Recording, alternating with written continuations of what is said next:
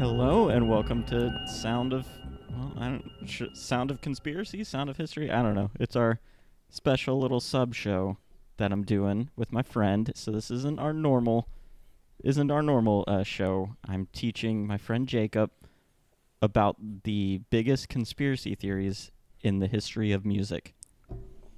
And Thank you for doing that, by the way. I appreciate it. So I need more knowledge. This is Jacob from the What's Your Spaghetti Policy podcast. How are you doing, Jacob? Hi. What's going on with you? I'm doing good. Nothing's going on with me. It's been kind of boring the last few days. So, Hopefully this will liven it up. Always, I'm super excited. I the last episode that we did together was really nice, and I was really interested all at the beginning, and I'm hoping that we can capitalize on that and go 2 for 2. I feel like I get a big squig in my water real quick. Squig? Squig a word? It's a new word I'm trying out. Do we need to do like a?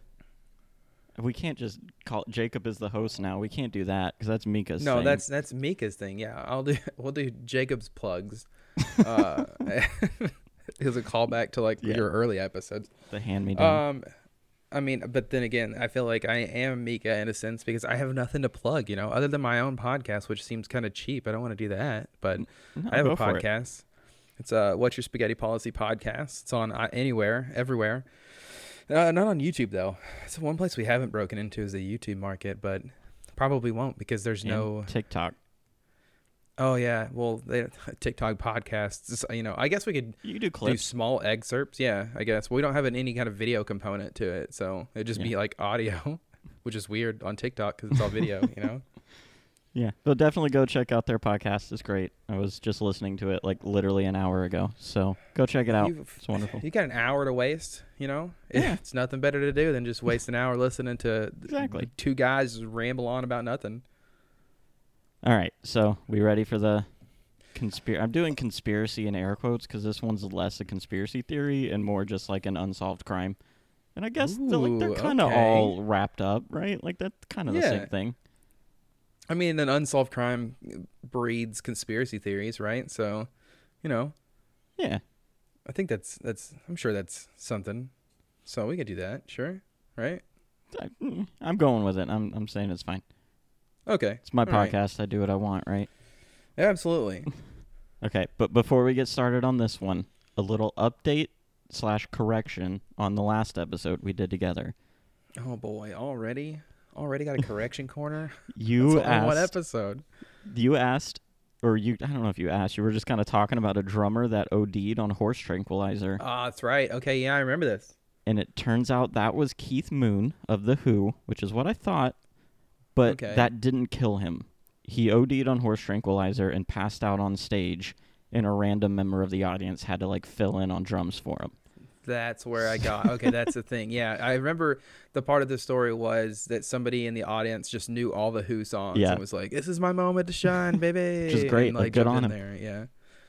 But I don't know. Is it okay? So say we're performing live on stage, right? Okay. And I go down. Are you going to continue the show without me? Depends on how often you go down, which is a weird sentence out of context. If I'm just constantly just always if it's once a week you're passing out on stage, then probably. But if it's a one-time thing, then no, I'll just gotta roll your eyes and be like, I guess we'll continue the show. Is anybody else there that knows drums? This guy's always just passing out on stage. I feel like if you're taking horse tranquilizer, you're passing out pretty frequently. So, man, I can only imagine. I don't even know what they do for you. I can only imagine they put you to sleep. I don't know. I don't know. Okay, well, on today's episode, that was last episode. We're done with that. Not coming back to it ever again. We're talking about the deaths of two of the greatest rappers who ever lived, Tupac Shakur and Biggie Smalls. Oh my gosh, man, this is a big one. This is, I maybe we cracked the code. Maybe. Quick warning. We'll be one of those famous true crime podcasts. Quick warning before we get into it. We're obviously going to be talking about some heavy subjects, murder, violence, all that kind of stuff. So if you're uncomfortable with that, feel free to skip it. Okay. So what do you know about Tupac? Do you know anything about? I'm assuming all you know is about his death, because it seems like the kind of thing you'd know. That he faked his own death to begin with one time, right? Was that proven that he faked his death the first time? I actually don't know. I haven't heard that. I feel like he faked his death twice, right?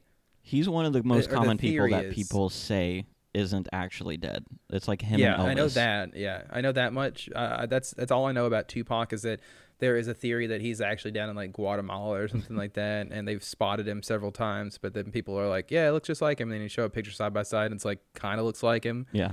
But that might be a future episode. So stay tuned. Subscribe to the podcast. Hear that. I mean, we got to get down to the bottom of this because I just need to know. I feel like it was 2 times, but I'm not sure. Maybe I'm getting a Mandela effect here, and it was like 1 time, 2 times kind of thing. But I don't know. I don't even know anything about. As far as Tupac goes, and Biggie, I know even less because I know that he died protecting somebody. Maybe it was possibly gang related. I have no idea.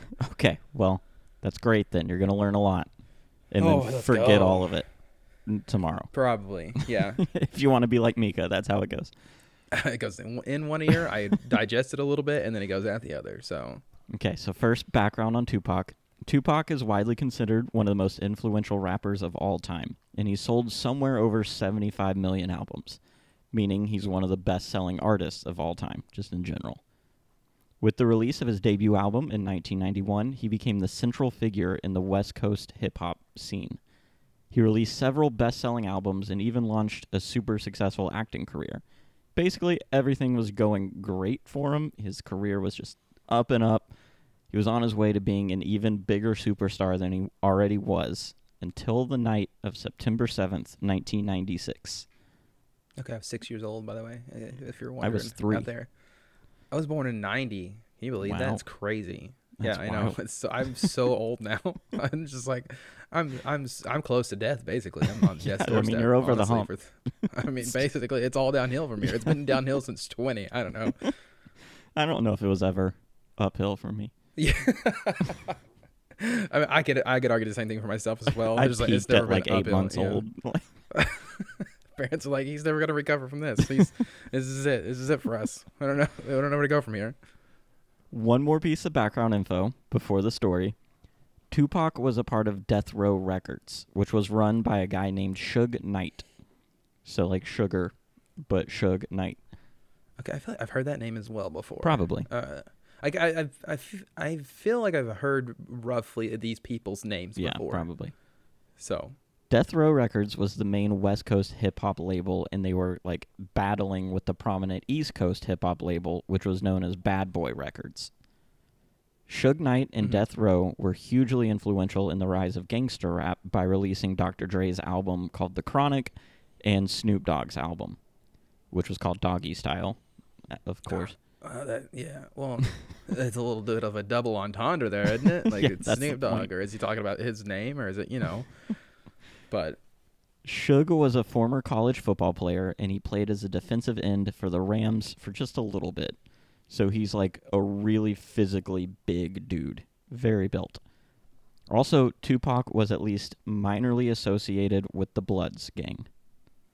Okay, which I'm is assuming scary. You've heard of them. I don't like to even talk about them because I don't like talking about any kind of gang activity because I am, 1, don't ever bring it up, and 2, I'm not a snitch, and I don't want to die, so I don't bring it up. This might not be the podcast for you then. That's so scary. I just leave. I'm out of here. I can't do this anymore. I mean, we one of our 20 listeners might be. Oh my gosh, that's so scary. Don't even float that idea. We respect both sides. It's fine. Just leave us out of it. So Tupac was in Las Vegas to celebrate his business partner's birthday. He attended a Mike Tyson fight with some friends of his, and after the fight, they ran into a guy named Orlando Anderson in the lobby of the hotel. Orlando was a Crip who had recently tried to steal a Death Row Records necklace off of one of Tupac's bodyguards after the Crips kind of like assaulted and ganged up on the bodyguard, and then they tried to take his necklace after they had beaten him up, which is a bad thing. You don't do that. Yeah, and from what I know about the times, I do know that even if it was just like a show they were putting on to sell records, they took it very seriously, and you did not do anything to offend one side or the other because that was seen as a sign of war. Yep. And it was, even if you thought it was just a character, like you think that like wrestling is just, two sides playing a character, like they took it very seriously and they were very committed. And I know that it bled into real life because there was associations with the Bloods and the Crips, and those are real gangs. They do real stuff. So, yeah. Okay, so anyway, they run into Orlando, and Tupac and his kind of group got into a fight with Orlando, kind of beat him up a little bit, and then soon after that, Tupac left in Suge Knight's car to head to like a nightclub that Death Row Records owned. So I'm throwing a lot of names. Are you keeping track of the names? Do we need to recap? I'm keeping track. You got Death Row Records, who's they're competing with the other record company, the East Side Record Company. And you got Suge Knight, who owns the West Side Company. Yep. And Tupac's now in the car with Biggie Smalls, and they're headed back to the Death Record. He is not in the car with Biggie Smalls. Biggie Smalls isn't in the picture yet. Oh, okay. He's in Suge Knight's car. It's Suge Knight and Tupac driving together. Car. Okay, got you. Okay, got you. And then they had just beaten up a guy named Orlando, who had stolen a necklace from one of their bodyguards. Yes. Got it. Okay. So around 11:15 p.m., a white Cadillac pulled up next to Suge's car at a stoplight. Someone in the Cadillac fired rapidly into Suge's car. Tupac was shot 4 times, and shards grazed Suge's head, but he was otherwise uninjured. Tupac was rushed to a hospital where he'd eventually die from internal bleeding a few days later. He was only 25 years old. Wait, Tupac? Tupac? Is this? Oh, I forgot that he died. That's sad. That's not good. That's the whole point of this episode. What did you think we were talking about? When do we get to the part where he faked his own death? I thought it was fake. That's I don't know. Not this episode. That's a future episode. Okay, that's a future episode. Man, it took a left turn and I wasn't expecting it, even though we talked about it at the beginning. This episode is assuming Tupac actually died. Okay, got you. We're gonna. Man, that's so sad. Yeah. R.I.P. And only 25, and he had doing so well in his career. But at the height of his career, yeah. I mean, that's the worst time to go, or the best time, I guess, depending on how you look at it. But you can't go down. You're just all up. Okay, anyway, the police investigation was notoriously terrible. Apparently, they only interviewed Orlando Anderson once before Orlando died a few years later. So, Orlando was the guy they just beat up, and then he dies an hour later, and no one really thinks that maybe Orlando had something to do with it. They're just like, he's fine. Yeah, for real. for real. Oh man, we can have a whole section in a few minutes talk about the cops and their poor work all around the globe, but fine. So no one was ever officially charged in Tupac's death, but in 2002, an investigative journalist reported that it was Orlando Anderson and his group who retaliated after the scuffle in the hotel lobby. It might not be that clear-cut, obviously, since we're talking about it now, so we'll get into some other theories of stuff that might have happened, but that's kind of the prevailing theory is that it was Orlando Anderson who was retaliating. Yeah, I mean, it's just... So my 2 cents, right, is that I like Canadian beefs where it's if you wrong me, we get into a fisticuff, we have a little roundabout, we have a little tussle, and then we shake hands and we go our separate ways. It's solved that way. With American crime and whatnot, or feuds between each other, it's you beat me up, I get my guys, and then we go and kill you, and it's such an escalation, and I don't like it. We should just have... we do everything bigger here. We're bigger and better in the States. But that's such an escalation. Maybe it's if we were having a prank war and you put saran wrap over my toilet, and instead I went and I blew up your mailbox, or even I blew up your cat. I don't know. I did something even worse. Your parents. Yeah. You saran wrap my toilet, I kidnap your parents. So it's just how it goes. Yeah, you gotta one up. Okay, so the first theory is the one that Chuck Phillips wrote about in the Los Angeles Times. That Tupac's group beating Orlando Anderson in the lobby of the MGM prompted Orlando to bring in some Crip friends to fight back. He also alleges that the gun that was used to kill Tupac was supplied by an East Coast rapper named Biggie Smalls, who also paid the Crips $1 million to kill Tupac. Chuck alleges that for at least a year, Biggie, fearing for his life when he traveled to the West, because Biggie was the big East Coast rap star, Tupac was the big West Coast rap star, hated each other. Okay. All right. Now I lost track of which direction we were going. Okay, I got it. Biggie, who's the big East Coast superstar, was always afraid for his life when he traveled to the West, so he would hire Crips as bodyguards whenever he was there. He would flash Crip gang signs and even invite known gang members on stage with him when he performed. Biggie and Tupac had a well-publicized major beef in one song called Hit 'Em Up, which is kind of known as like the greatest / like worst, but I mean the best, but it's like the best diss song ever written, but that means it's very inappropriate and very mean. So they were not very nice. In that song, Tupac rapped about sleeping with Biggie's wife and threatened to kill him. Good Lord. So again, escalation. Yeah. The beef between Death Row Records, which was fronted by Tupac, and Bad Boy Entertainment, which was fronted by Biggie, grew so out of control that it resulted in a bodyguard being killed in a shooting in Atlanta. So Biggie hired bodyguards when he went out west. And for one, I think that's entirely plausible that he would do that. Like, of course you're going to be a little bit afraid, and then you're probably the gang world, so you're probably just going to hire some of those guys that aren't afraid to kill people. Yeah, especially since he's had like a history of doing it, right? So it's it's a pretty good assumption that he would hire bodyguards again, Yeah. So that's the connection. They think that Tupac was killed by Crips and Biggie was had friends who were Crips and knew the Crips pretty well. Chuck says that Biggie was also in Vegas when Tupac died. He says that Orlando and some Crip friends went to Biggie's hotel room and mentioned that they were planning on taking out Tupac. Biggie had always said that he would pay handsomely for the hit. So after getting beaten up, Orlando decided to take him up on that offer. Orlando said he was prepared to take out Tupac but wanted to be paid the $1 million for it. Biggie agreed on one condition. He took out his gun, placed it on the table, and said he wanted the satisfaction of knowing that the fatal shot came from his gun.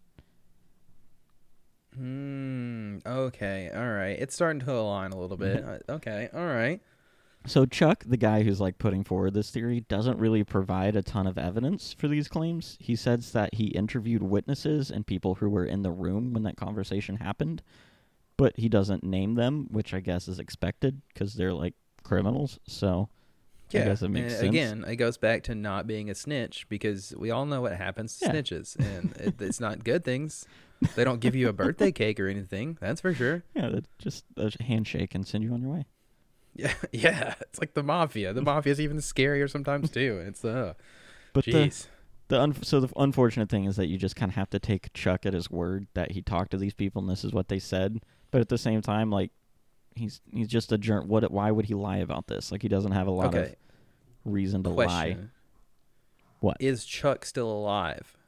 I think so.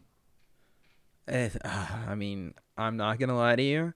Him being alive kind of gives me pause that his story is real. You think they would have killed him for putting it out there? Absolutely.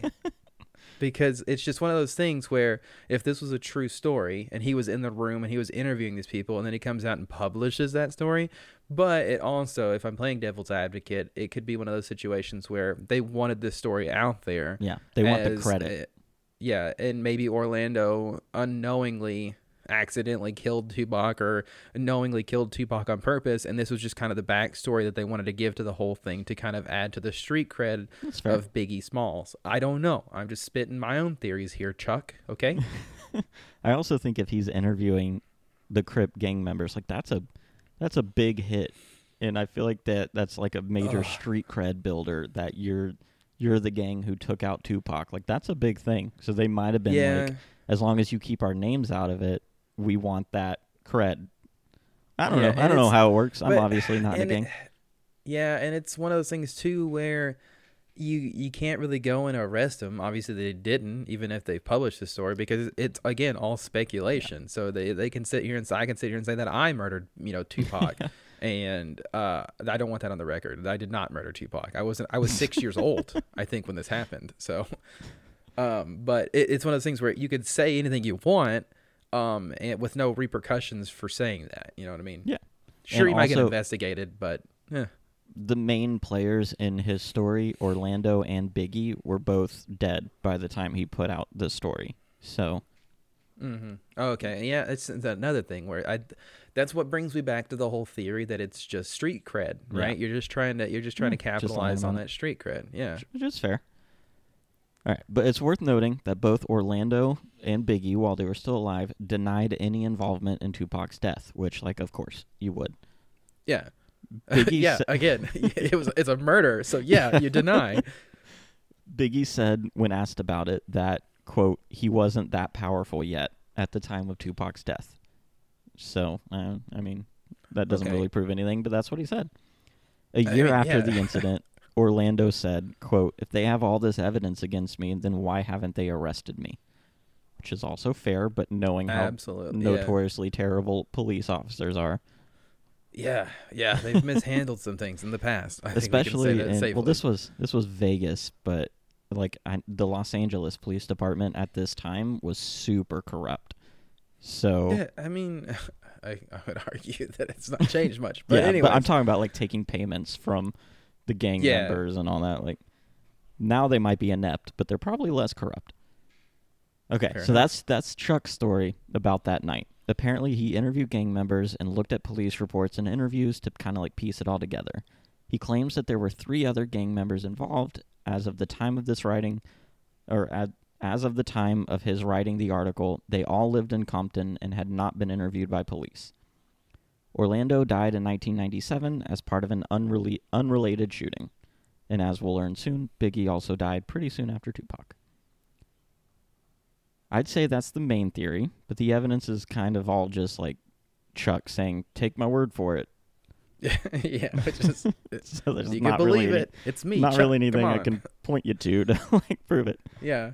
Other than the footage of Tupac and his friends beating up Orlando in the hotel lobby, which does exist and did indisputably happen. Like that is a thing that happened. And that's the thing is that like knowing the escalation in things and where things can lead. Yeah, you beat somebody up in a hotel lobby, natural like the natural like course of things would say that you get shot in your car. Like it's, you know. It's unfortunate, but yeah, makes sense. Okay, this is Biggie's why I don't fight people. I just don't fight people because this is what happens. Exactly. It's like it just escalates, and it's nobody ever de-escalates. And I'm just one of those people. It's like, not worth it. Okay, but I'm out. I'm sorry, I can't do this. I'm the same way. Biggie's family, after that article came out, said that it was all false, and Biggie wasn't even in Las Vegas at the time.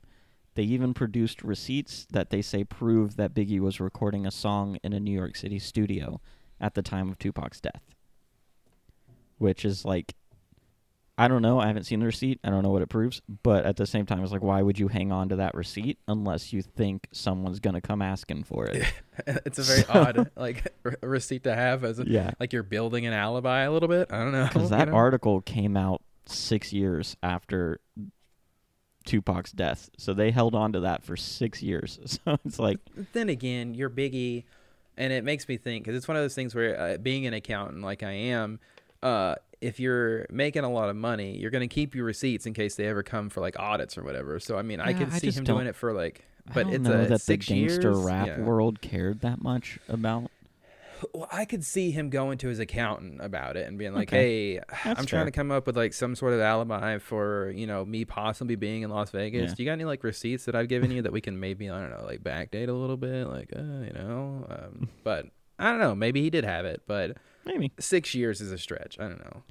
Okay, so that's the main theory. But if it wasn't Orlando and Biggie, who could it have been? Let's get into some other theories. The Zodiac Killer.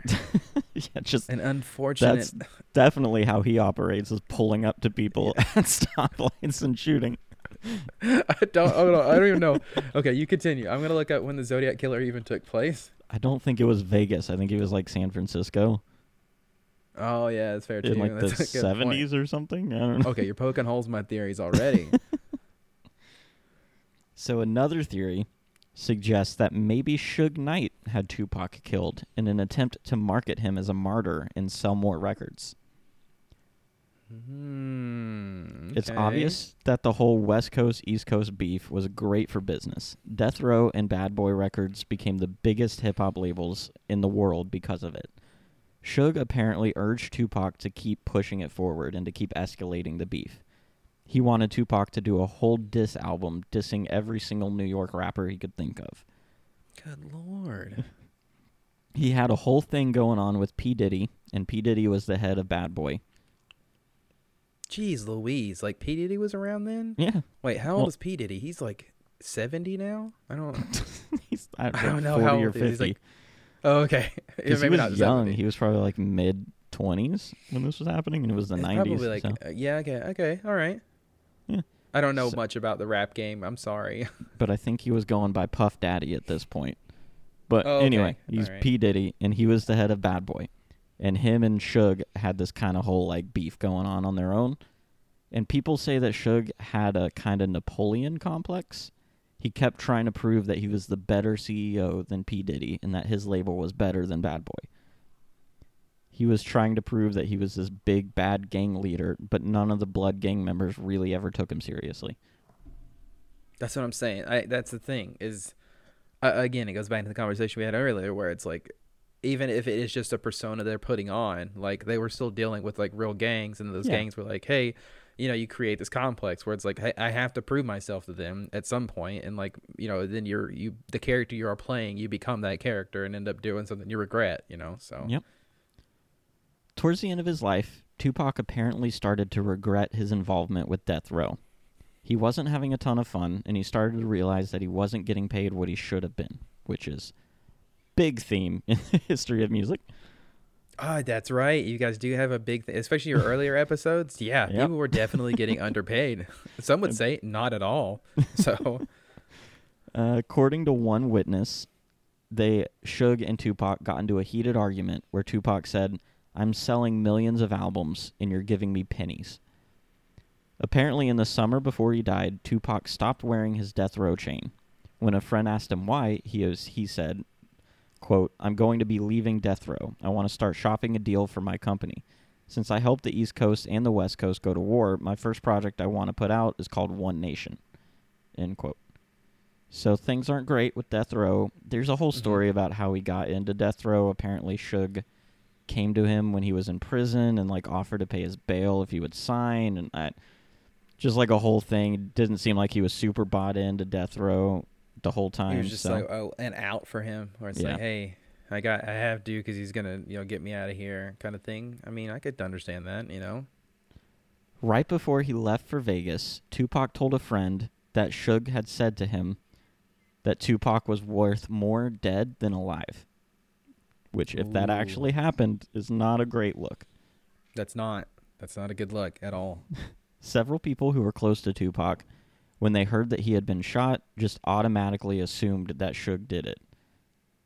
So that's like, it's kind of known that they might not have been on the best terms, but there's really no evidence behind the theory. It's just kind of like conjecture and thought. Gotcha. Okay. And then, of course, there's the new theory that Eminem started in his Machine Gun Kelly diss track, where he said that Diddy was the one who put out the hit that got Tupac killed. But that's just Eminem. What? So, yeah. have you not heard that song? It's called Kill Shot. I haven't. I Machine Gun Kelly is like kind of a hit or miss too, and I don't know. Eminem, like he's like, don't get me wrong, Eminem, great rapper, phenomenal rapper. I don't listen much to Eminem past like the 8 Mile soundtrack. That's the only one I remember. I had that on repeat as like a little 16-year-old boy hanging out in his room. But you know, but that just sounds that to me sounds like he's just trying to obviously stir up some hit like plays on his songs, and it's like it's mostly just a joke. Let's introduce this random theory that I made up because he was around during that time. So because he like one of the last lines of the song are like, the day you talking about Machine Gun Kelly, the day you get a hit is the day Diddy admits that he put out the hit that got Pac killed. And then he was like, "Nah, I'm just playing, Diddy. You know I love you." So like, even in the song, he was like, "I'm just messing around." Yeah. All right. So anyway, it seems like the most reasonable answer to Tupac's death is that Orlando Anderson theory. Most people involved seem to think it was Orlando. It's just kind of like whether or not Biggie helped. Where are you leaning? Because that's the end of the Tupac thing. Oh man. I definitely could see it being that. I could see how they would think that Suge was the one who got him killed, right? Because obviously, you know, it's the whole, he is, I mean, to be honest, yeah, because, I mean, like, death sells, right? You got, you know, if Tupac dies, everything that he's put out becomes astronomically more valuable. Solely because, one, he was a gifted rapper to begin with, and now, his stuff's just going to fly off the shelves. Especially so I could see if you that. can pin it on the beef with the East Coast. That's what I'm saying. Like, and it's like, it's very, the beef is there. They've played it up to this point. Mm-hmm. Maybe they're best friends behind the scenes, but on camera, you hate each other. I would say that I'm leaning more towards Suge got him killed or ordered the hit on him, kind of took some grazes to kind of, Sure. obviously act like he wasn't part of it. But I do think, maybe it's one of those things where the Orlando just killed him because he was upset. Yeah, and he had the opportunity. They made up the story behind all of it. Okay, well, that's Tupac. So now we're going to talk about Biggie. I'm assuming you don't know anything about Biggie Smalls. I know the Family Guy skit where Stewie is in the car with him and he takes his necklace, I think, right? I don't know. I don't know either. That's all I know is that he was in a Family Guy skit. Well, that's very authoritative. Okay, well, Christopher Wallace, who is better known by his stage names The Notorious B.I.G., Biggie Smalls, or just Biggie, is widely known as one of the greatest rappers of all time, like Tupac. He's known for his laid-back delivery style, and he is heavily tied to the New York hip-hop scene. Biggie was raised in Brooklyn and ended up signing with P. Diddy's record label, Bad Boy Records, as it launched in 1993, which was when I was born. His first album was a massive hit and cemented him as basically the leader of the East Coast hip-hop world. It actually set up East Coast hip-hop as a thing and as a rival to West Coast, because before then, West Coast hip-hop just kind of like dominated the rap world for a few years. Nice. So Okay. very influential. It was in 1996, during the recording of his second album, that he got super mixed up with the West Coast-East Coast beef. As we just talked about, that kind of came to a head in September with the death of Tupac, and Biggie was immediately suspected of being involved.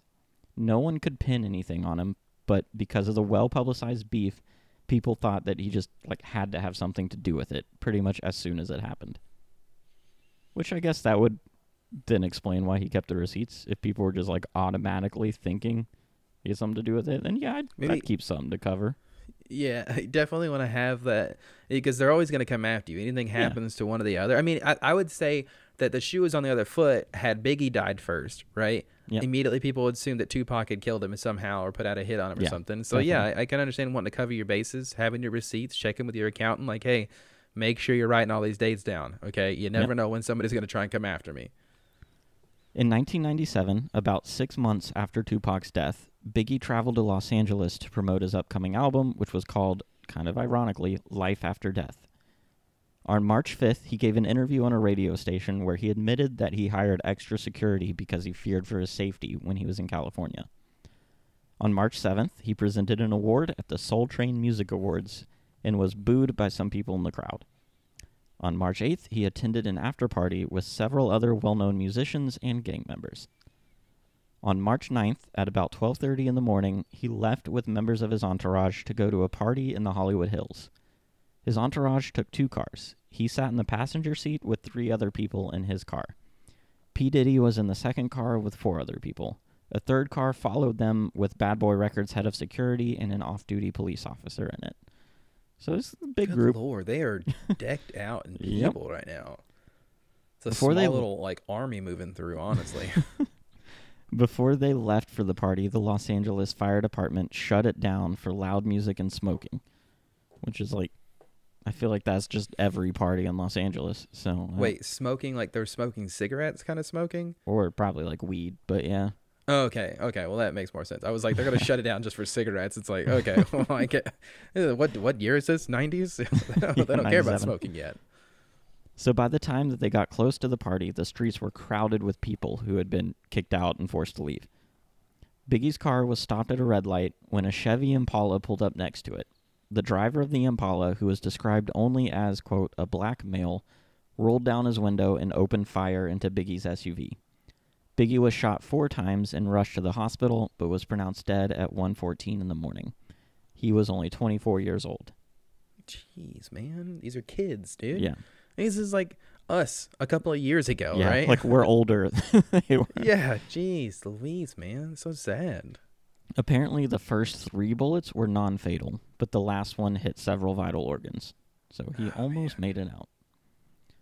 Obviously, people immediately suspected his shooting had something to do with Tupac's death and the East Coast-West Coast rivalry.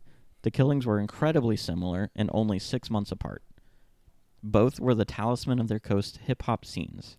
People thought Biggie was involved in Tupac's murder, so the idea of it being retaliation from Tupac's friends just made sense. It kind of still does. So, yeah. The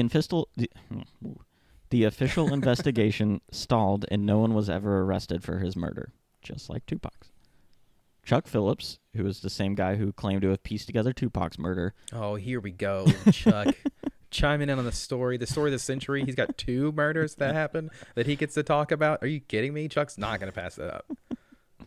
Well, he claimed that the main suspect was a member of the Southside Crips who was acting on a personal financial incentive and not on the gang's behalf.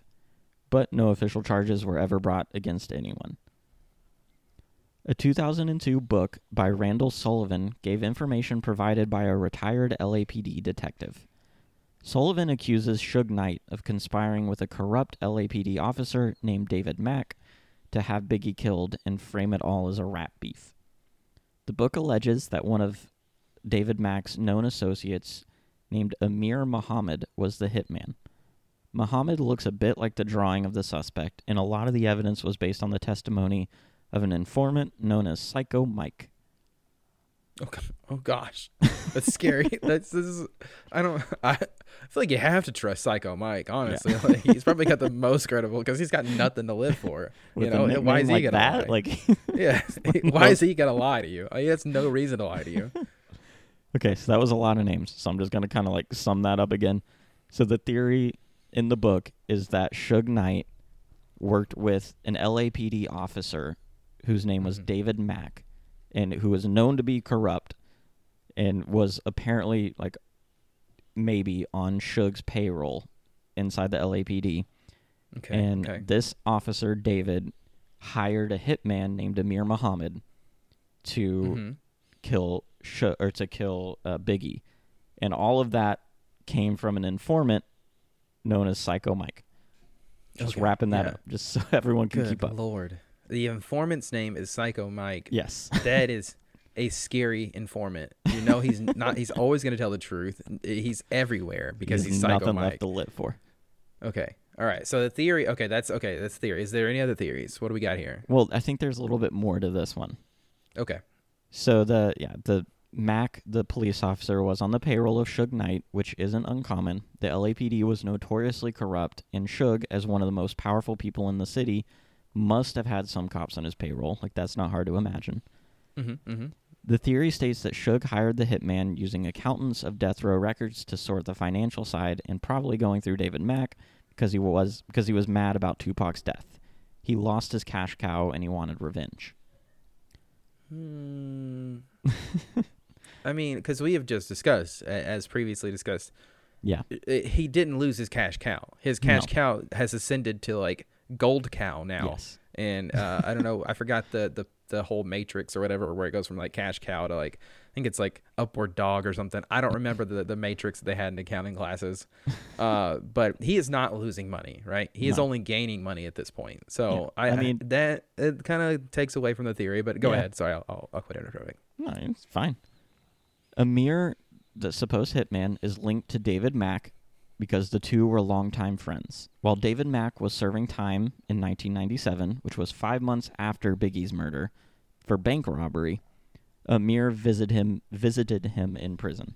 I'm sorry, wait, this was the cop? Yes, he was involved in like a bank robbery. That's how people figured out. That's how people figured out he was corrupt, because he got arrested for bank robbery. I like to think that one guy was like still holding out hope. Like, I don't know, guys. Maybe it was just wrong place, wrong time. Maybe he's not corrupt, but the bank robbery does kind of lead me to believe he might be corrupt. I don't know. So anyway, Amir apparently went to visit him while he was in prison. It is claimed that the investigation was hampered at every turn because of the involvement of LAPD officers in the murder, so the city tried to cover it up. So that's why people are saying, like, there had to have been LAPD involvement because the investigation was just terrible and, like, never went anywhere. It should have been cut and dry, so... And that was my thinking while you were explaining all of it, was that it sounds to me like an inside job, right? Yeah. Because they had a cop in the car with them. Yep.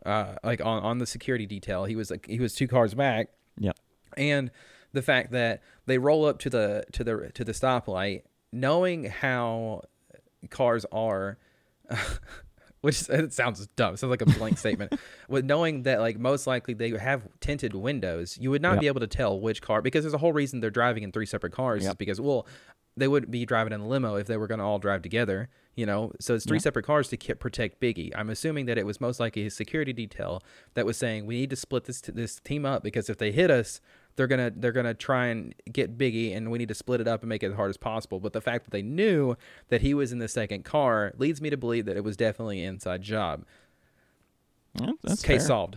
Case closed. We can go ahead and wrap it up. Doesn't tell you who did it, but I'll take my Nobel Prize now. I mean, it's whatever. My detective badge. So, however, Amir Muhammad has repeatedly denied his involvement, and recent video footage has thrown the theory into doubt.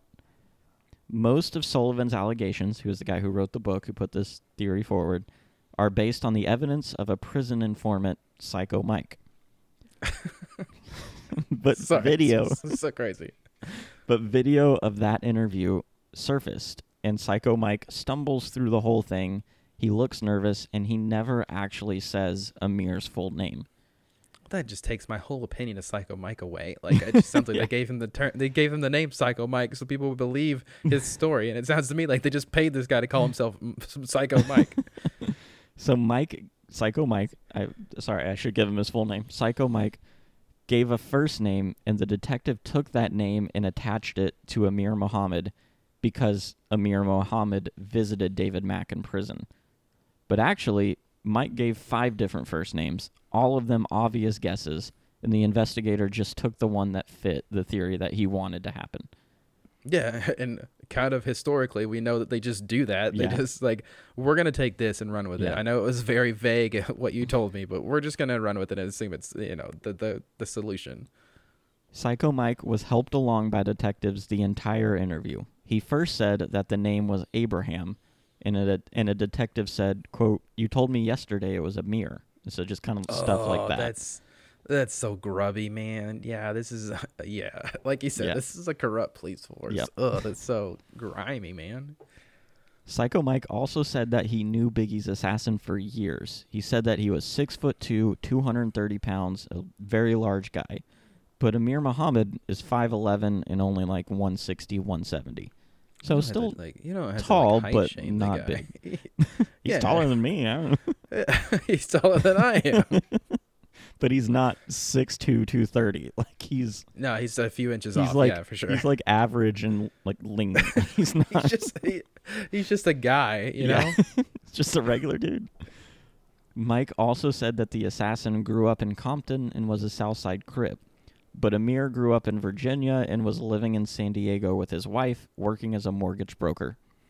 Oh my God, I feel so bad for this guy. This guy just got thrown under the bus by Psycho Mike. He's like, I don't know anything about it. I just picture that there was like just a shot of him in a movie where it's like he's like hanging out with his wife in Virginia. He's like, you know what, honey? Screw it. Let's move to where are we talking about? Is this California? I don't know. Yeah, Los Angeles. Let's move to Los Angeles, babe. Let's do it. And he gets there and immediately he's framed for Biggie's murder. Like, holy cow. Talk about like just random life.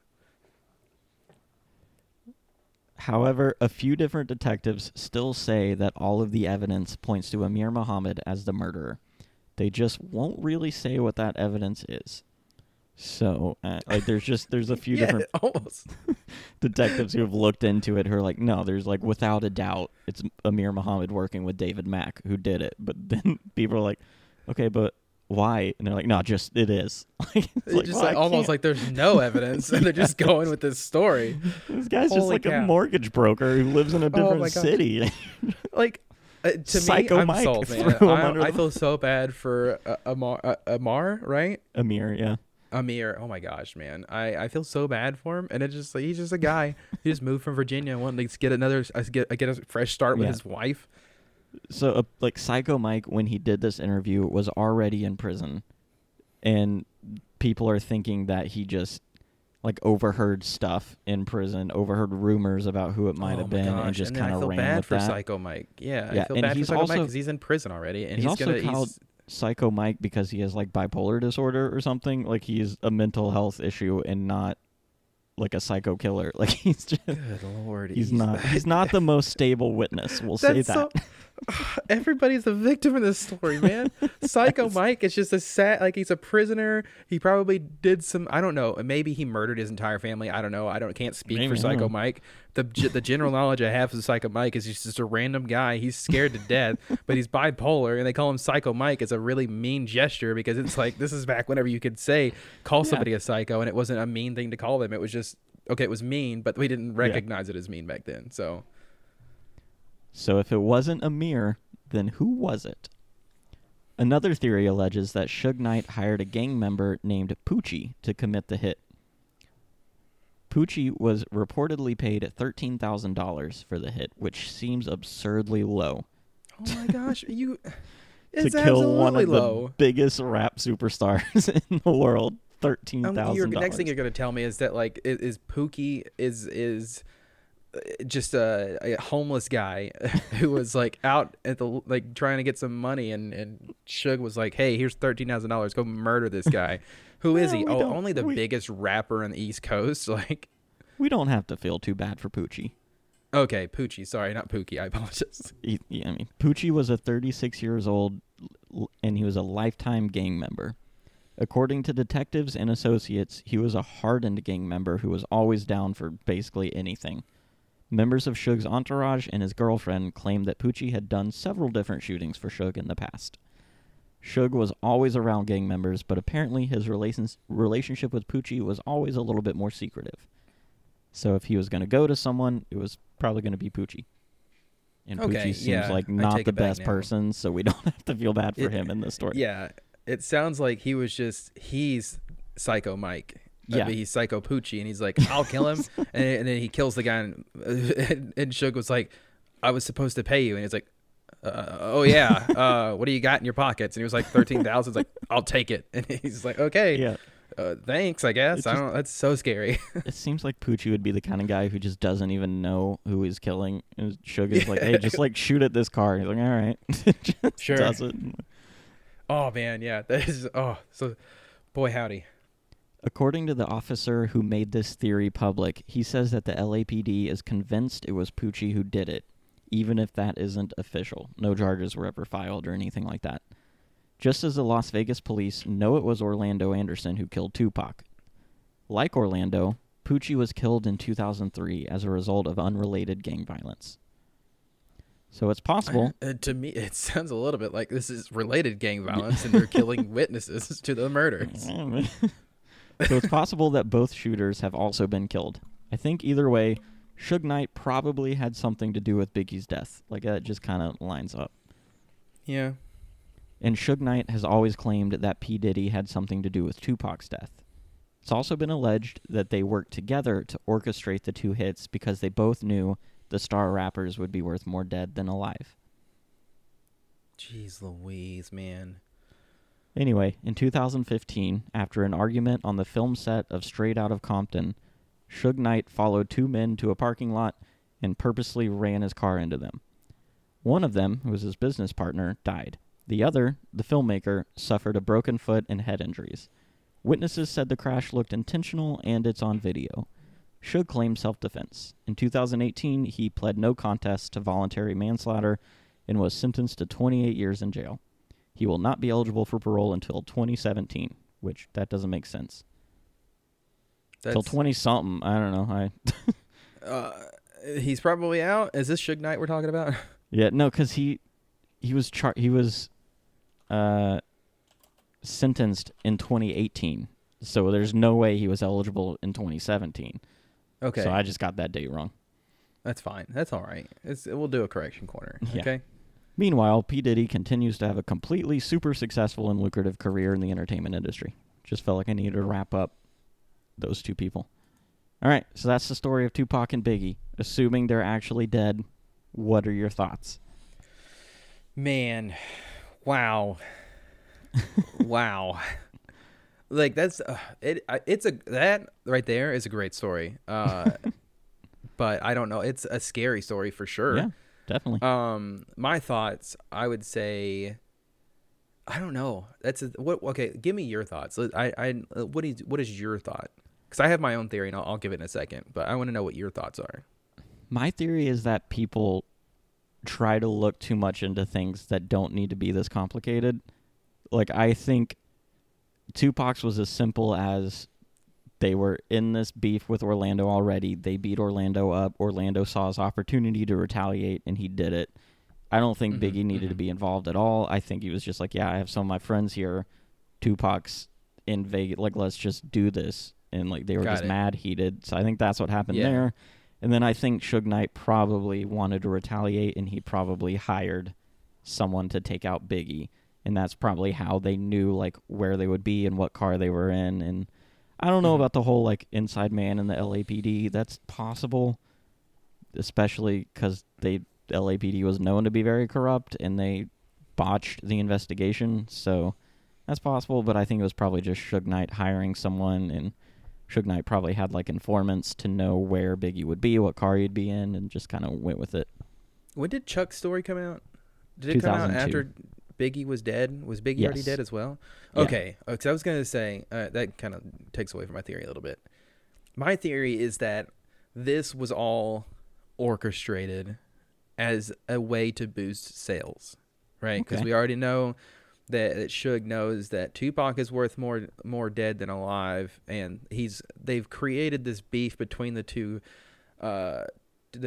kind of record companies. So you know that there's that going on. They've created this whole storyline. There's this story arc, and then you have Tupac dying, which I do think that it was just Orlando who was, like, upset about getting beat up. You know, especially, like, by a rapper who I'm assuming they didn't think he was hard at all, and so to get back at him, he was like, "Yeah, we're gonna murder the guy."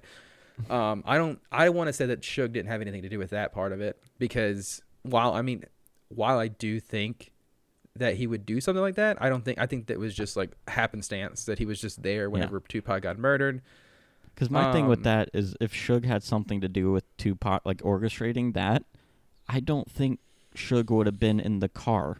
Yeah, absolutely. And that's because Suge was driving and Tupac was the passenger seat. So if Suge knows that someone's gonna pull up and shoot Tupac, like, you're gonna not be in that car. Like, you're just, and especially the risk is way too high. You're like, nah, I'll take the next one. Like, you're good. Like, you're the CEO of one of the biggest, the rap records there is. Yeah, you're not gonna be in the same car. No. And I think that the whole story between, it was Biggie who had this done or whatever, and maybe it was the story that led to them thinking that Biggie was the one who was involved in this whenever he really wasn't, and Biggie kind of being and wanting to build up that the rapport about him being hard and him doing this kind of thing, just kind of leaned into the story, which led somebody to take out a hit on him. Be it Suge, maybe Suge was the guy, even though I don't think that he really cares, because he's just raking in the money right now, man. Tupac's dead. His stuff's flying off the shelves, selling shirts left and right. So I think just it's an unfortunate event where two kids, two barely, got to live life, ended up getting shot dead in the streets, and it's like horrendous, obviously. But yeah, definitely.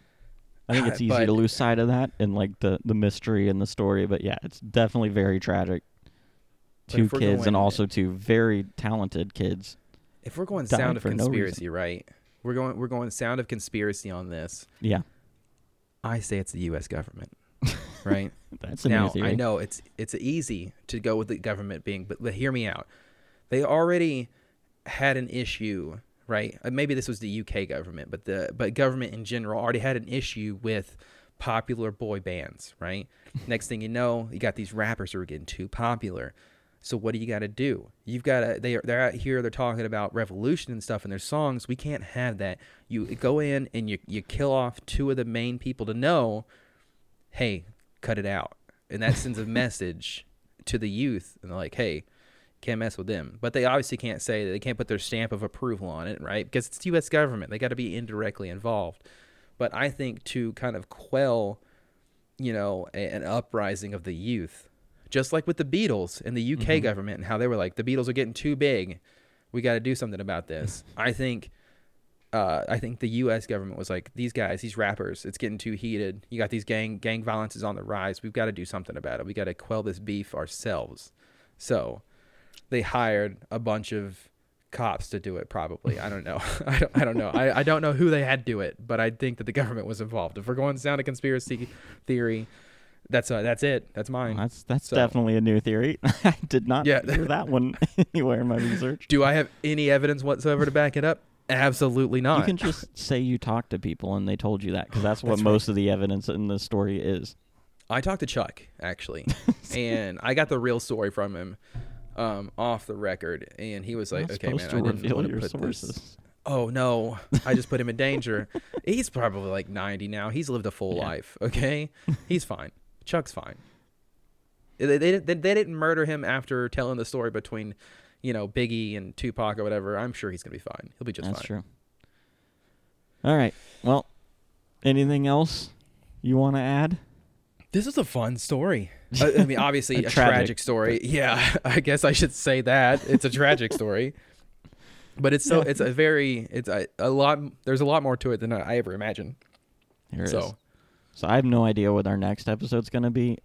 Because I want to do one on like the famous musicians who are dead but people say aren't dead, like Elvis and Tupac and Jim Morrison. Yeah. So I want to do one on that. That might be next, but I don't know. We'll see. And I think that one episode we can do is that I bring you a conspiracy theory you've never heard of, and boy, I don't know when that'll be, so I don't want to sign anything yet because I'm bad. I don't have to research for an episode. That'd be great. Then I have to research, and it's like the whole episode hinges on me. That's not good. I procrastinate. You've heard my podcast. I barely have it together there.